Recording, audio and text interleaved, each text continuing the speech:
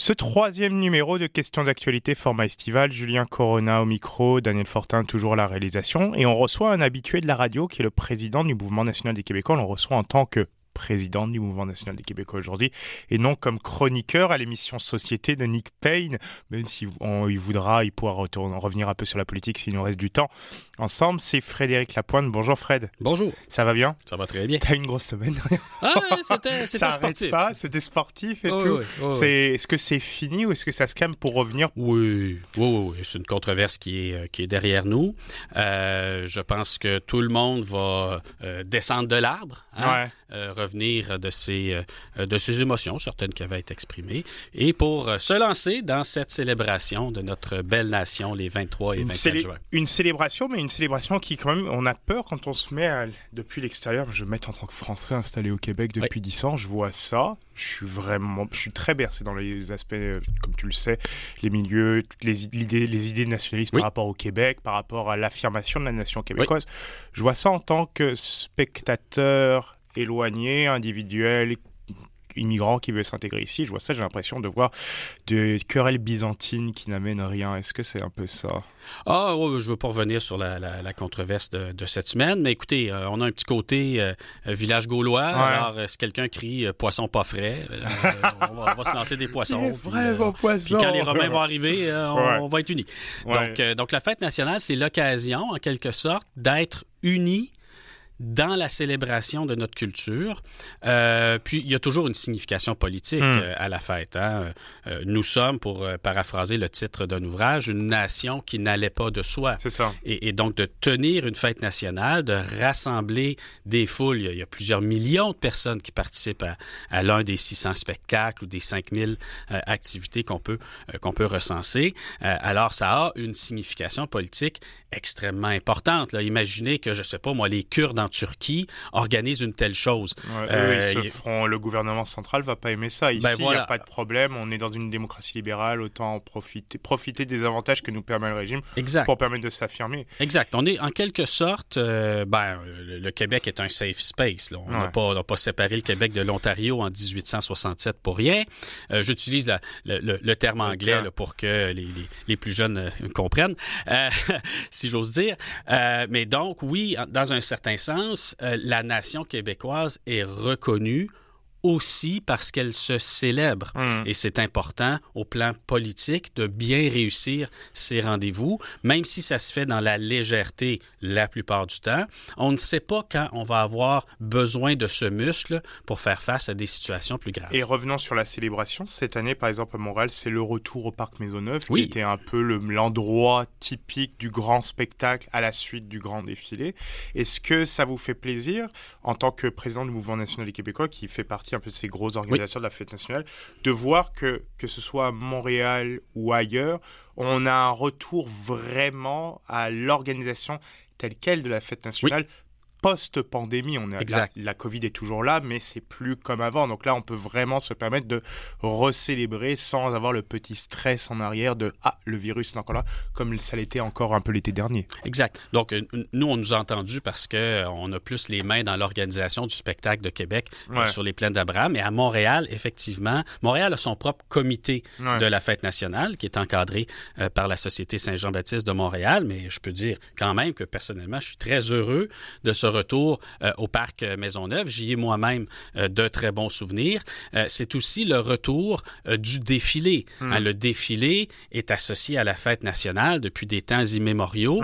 Il a été interrompu de 1969, année d'émeute dans un contexte politique pas évident. On se souvient très bien. Et c'est revenu en 1990 au moment de la chute de l'accord du lac Meach. Avec plus de centaines de milliers de personnes qui suivaient le dernier char allégorique. Il y avait le Radio-Canada qui a passé un reportage d'archives cette semaine. Oui, à l'époque, c'était en direct. On voyait la masse de gens. Je pense qu'après, la seule fois où il y a eu autant de gens en centre-ville, c'était contre la guerre en Irak, la grande manifestation est contre la guerre en Irak et pour les carrés rouges ensuite, oui. au moment contre la réforme des frais de scolarité. Exact, c'est de l'ordre de 200 000 personnes. Ouais. Le thème à l'époque était le mouton de Troie. Alors, il y avait une espèce de mouton squelettique qui était porté par des bénévoles. C'était fantastique. J'ai vu ça de Rouen-Noranda. J'en avais la chair de poule, même à 620 km de distance. Donc, le retour du défilé, c'est pas banal.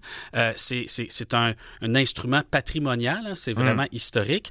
Et on considère important de le maintenir, d'en faire une belle activité, que tous les Montréalais, qui sont pas tous d'origine canadienne-française en particulier, participent à cette tradition, l'intègrent, socialisent à travers elle.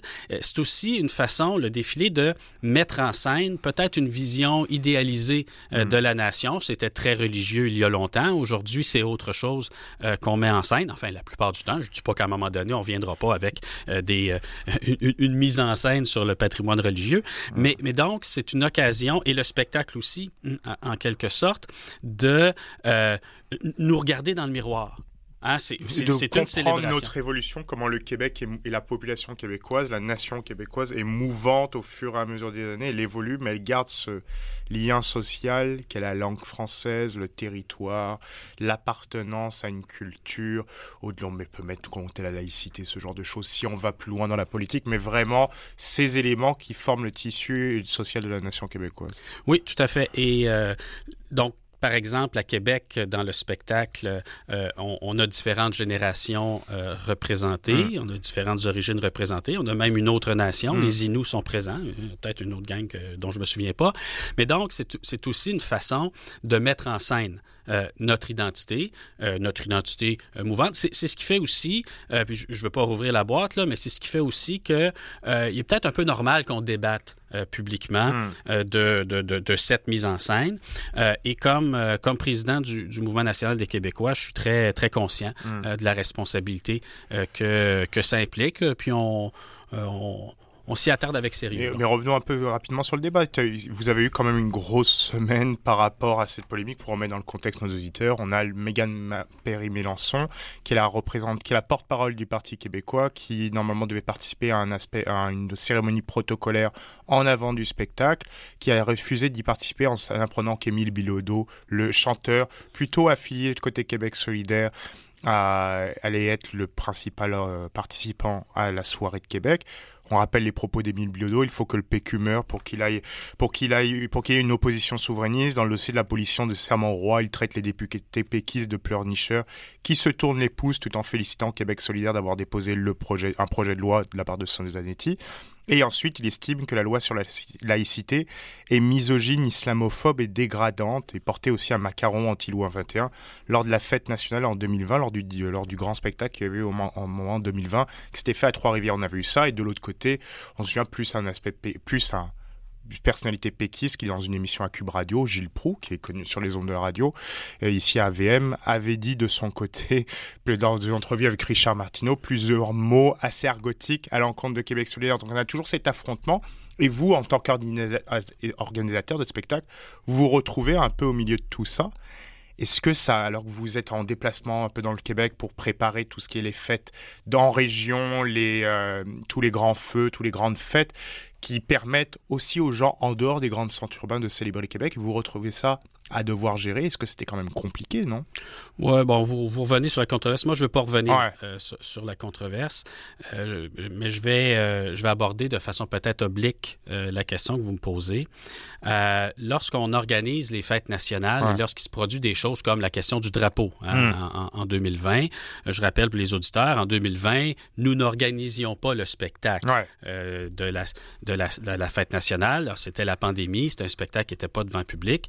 Puis, le producteur a échappé le fait d'avoir des drapeaux sur la scène. Il n'y a pas de public, donc il n'y a pas de drapeau dans le public. Donc, il n'y avait pas de drapeau devant la caméra. Et je vous dirais qu'on a reçu des courriers plutôt déplaisants, des menaces de mort même à l'occasion. Ah oui? Oui, c'était plutôt divertissant.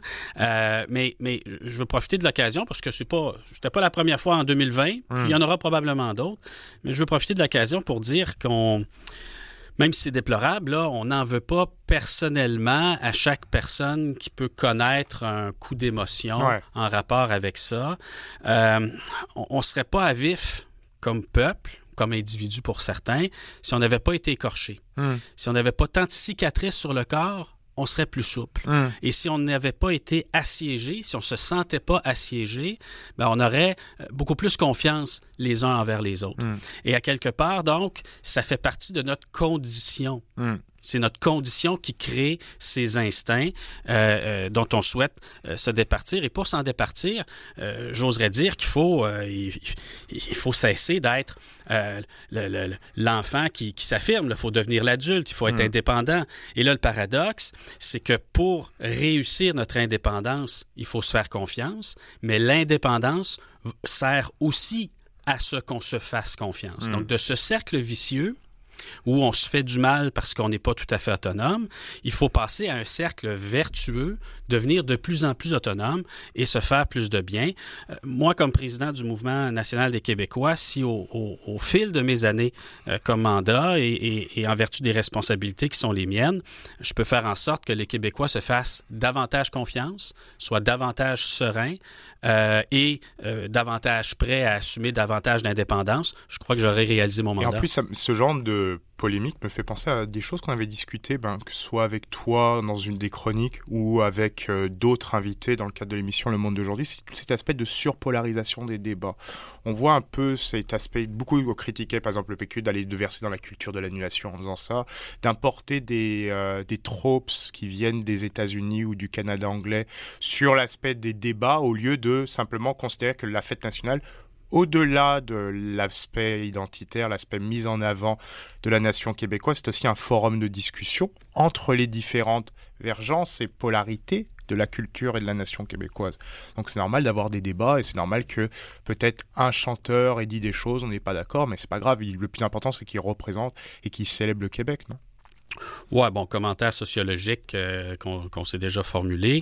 Il y a peut-être un peu plus d'aise dans la polémique en France qu'au Québec. Hein? Bon, on a le vécu qu'on a. Nous, on n'a pas encore réussi toutes nos révolutions. Faire un clin d'œil à ce qui s'est passé en France, puis qu'il y a peut-être un effet sur la culture.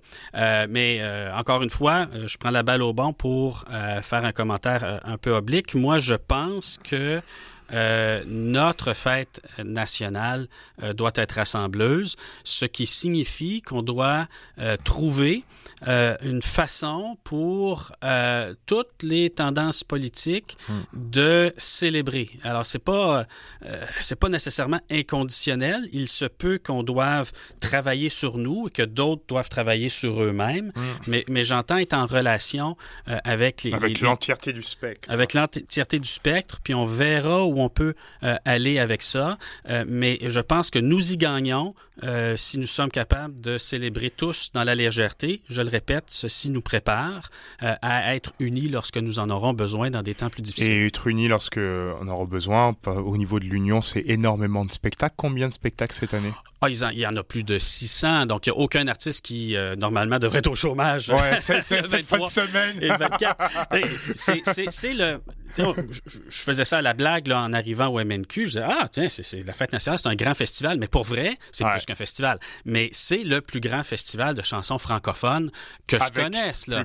Mieux que les Franco, façon de parler, parce que les Franco, c'est juste dans le placard des spectacles. Là, on va être de partout dans le Québec. Énormément Vous faites vivre des partenaires au niveau de la visibilité, les artistes de partout. Ça permet de vous donner parfois même des premières scènes à des artistes locaux qui ensuite utilisent ça pour peut-être comme rampe de lancement. C'est quand même extrêmement important sur l'aspect culture québécoise et on en parle beaucoup de culture des québécoises. Oui, et puis même des vieux routiers qui n'ont peut-être pas monté sur scène depuis 2 ans, qui reviennent puis qui font connaître les chansons qu'ils faisaient auparavant. Non, 2 jours, 650 scènes. On est en négociation avec le gouvernement sur notre protocole. Je pense qu'ils en ont pour leur argent et on pourra en faire un peu plus. Est-ce qu'Éric Lapointe va être de nouveau de retour?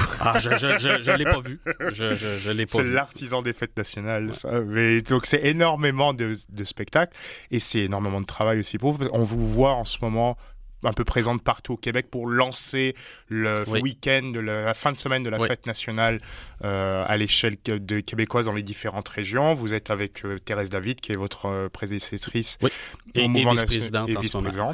Et vous faites énormément de travail, une tournée un peu pour vraiment lancer ces festivités qui, ça vous donne beaucoup de travail. Oui, outre que j'avale des milliers de kilomètres, le vrai travail est abattu par nos centaines et milliers de bénévoles là, qui sont des collaborateurs de nos 19 sociétés membres mandataires, la plupart de la fête nationale. Et donc, ma foi, je les félicite pour leur travail. Ils ne sont pas nécessairement de plus en plus nombreux. Donc, si vous êtes en onde et vous vous dites, moi, j'aimerais ça travailler pour ma nation, aider à l'organisation des fêtes nationales, c'est un fichu de bon moyen. Et aussi, avec la fin de semaine, on a les feux qui sont de retour, des avis d'évacuation autour de Rouen-Noranda, Val-d'Or qui ont de nouveau été lancés. C'est quand même assez important en population, l'Abitibi, le nord du Québec. Oui, et comment vous adaptez un peu là-bas? Est-ce que vous avez eu des nouvelles pour l'adaptation, pour la fête nationale? Parce que même les feux d'artifice, on conseille au nord du fleuve, même dans la région de Québec, d'éviter tout ce qui est feux d'artifice et engins incendiaires. Ce genre de prise en compte, est-ce que c'est beaucoup de travail, beaucoup d'organisation? On est en contact là, ce matin même avec nos différents mandataires pour faire le point sur la situation. Alors, les feux d'artifice au nord du Saint-Laurent exclus, les feux de joie également. Faire un beau tas de branches à l'année longue, là, ça mesure 6 pieds de haut. Là. Gardez-le pour l'année prochaine. Cette année, c'est une mauvaise idée. Mettez-le à l'abri. Écoutez, même les cracheurs de feu ont reçu des avis là, de s'abstenir là, dans les zones où les incendies sont probables. Donc, ce sera une année où peut-être, je sais pas, on allumera des lanternes chinoises, là, où on mettra des lumières dans le ciel avec des drones, que sais-je. On pourra faire preuve d'imagination, mais il faut pas contribuer aux incendies en cours. La situation est effectivement assez inédite. J'ai des amis qui perdent des chalets. Le mien est pas trop mal placé dans le bout de Chapet, donc je touche du bois. Mais oui, pour les Abitibiens, des gens sur la Côte-Nord et d'autres, là, c'est une situation difficile. Et on a une grosse pensée pour eux aux antennes de Radio VM. Merci beaucoup, Frédéric Lapointe, d'avoir été avec nous ce midi. On se retrouve peut-être pendant l'été pour discuter de politique et de chronique pendant le remplacement des émissions d'affaires publiques. Et quant à nous, on se retrouve demain pour un nouveau numéro de Questions d'actualité format estival. On recevra Luc La Liberté pour parler de politique américaine. À demain. Au plaisir.